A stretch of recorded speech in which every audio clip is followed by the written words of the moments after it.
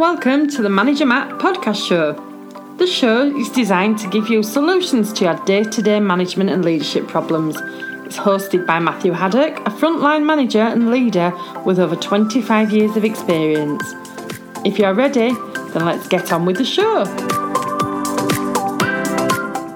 Welcome to the Manager Matt podcast show. This week I want to talk about management reaction to big changes. How will it affect you as a leader, as a person, and how you need to think about your reaction to the change.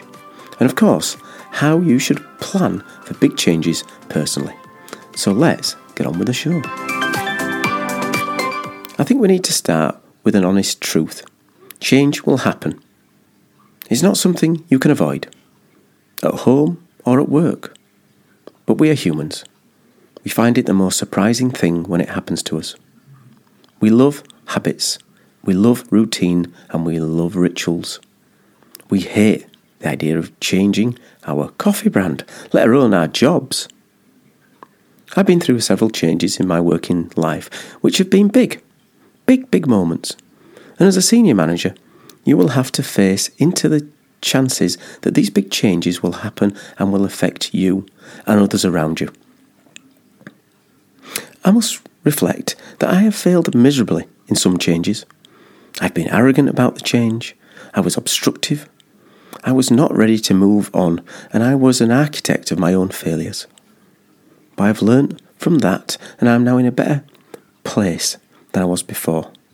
And I'm pleased to say that change, although it will come, has less surprises than before. Now, in a past podcast, I talked about how to communicate out changes. But today, I want to look at how change can affect you as a manager. I've talked about scanning for changes. So today, I want to give you some practical steps to help you as a manager when them changes come and you need to prepare and navigate through them. In a lot of ways, people seem to think that the senior person are protected from these feelings, that they, in some way, are aware of the change before it's come. They're not affected, as they knew it was coming. Let's make it clear.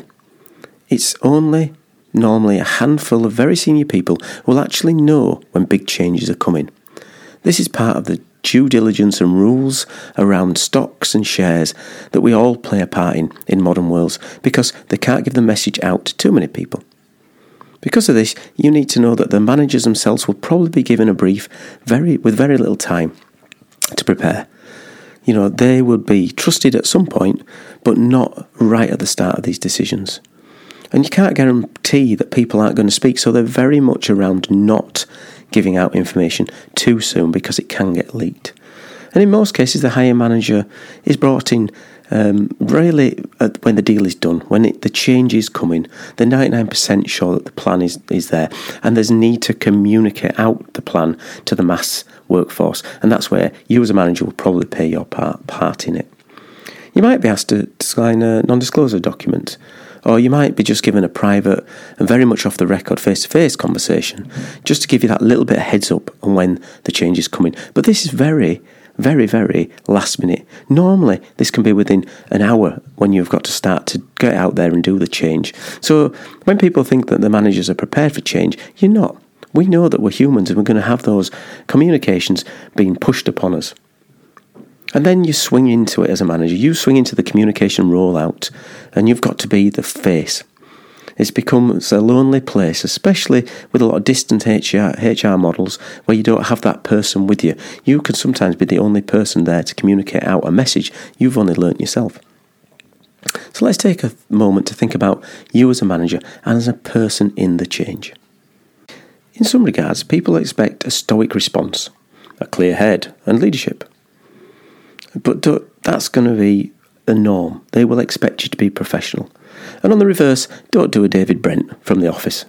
If you remember that line, I've got some good news and some bad news, he says to his team. The bad news is we're closing the office. Good news is I've got a promotion. Well, every cloud. You can see that won't go down very well.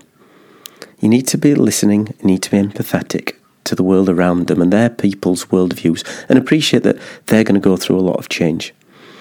But you've still got to drive a business and you've still got to deliver results, but you're still a person. You know, you need to ask yourself, what about you? How are you going to cope with these changes? How are you going to react to the change? And it can be very difficult. Some good leaders do put in sessions where they'll have a senior leadership team together just to catch up. How are we feeling?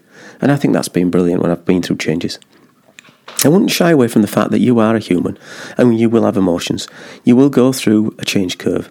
You will hold on to the past, be shocked and angered. You want to deny it. There'll be dark times in the change where you could be depressed. You will panic and dread the change situation. But on one side, you've got a professional face and you're going to be part of the business and delivering results and getting the message over. But on the other half, you might want to find someone to talk around these things because they will hit you. But it will pass. You will move on to a new challenge and new opportunities will come along. So there's always that in your head. And I think there's some real practical steps we can all do to prepare ourselves for these changes when they're coming along. And this is stuff you can do well before a change. I've mentioned before scanning the horizon for the change. Try to be ahead of the game. That's not always possible in some changes. They really come out of the blue. But other times you can get a sense of what's going on in the marketplace. We said before about orders dropping and things changing. You can see those coming, so you can get ahead of the game in regard to what you personally may do in the future. And keep your network fresh. Your LinkedIn, your old contacts. Make sure you've got email, phones, text. Making sure you're genuinely connecting with people before anything happens, just to be the right person and keep in people's minds. Because when things do happen and change, and you may end up being, let's face it, out of work, you've got a network to rely on. And some of the really basic things are, have your CV ready and updated. CV is your first point where people will see before they move into getting you in front of them for an interview. So get it ready and updated. Nothing wrong with doing that. Doesn't mean you're ready to move. Doesn't mean you're on the way out. It means you're ready, prepared. You've got it at hand in case of those situations and have it up to date. Another practical thing is be covered financially. Have your reserves. I know that can be difficult. But look at your outgoings and see what you will need to cover 2 months of wages that will make sure that the home and the way you're living is fine, and then get ready to save them. I know that's a dirty word to some people, but try and save it. Have them in reserve ready to go. And do you have a business continuity plan for your personal life? If it stopped getting a wage in today, what would happen? What would you need to cut? What would you need to take out? Do you need the Big Sky package? Will you need the full broadband? Do you have some subscriptions you might have to look at cancelling? These are the practical things you've got in your plan in case it happens. And then talk to you in a circle about the feeling of change. So what would that mean to the people around you? So that can help take some pressure off you. Because you'll talk to those individuals, usually somebody who's close to you, about what will happen if this change comes. And most of the time those people are going to say, don't worry, we'll be fine, we'll be fine. And saying all that, when a few years ago the factory I was running was closed, I was told in advance and played my part in helping people on their journey to other roles and other employment and changing sites. And I also was having to find myself a new direction at the same time. But with the plans I'd put in place and the points I've mentioned above, I was able to be in a better place than many and was able to transition quite quickly into a new role. So, as a leader, remember, you're going to have to be professional and do the change, but you're also going to have to be a person and face the change yourself. Thanks for listening to this week's show. I hope it's given you a thought on how to improve your preparation for change.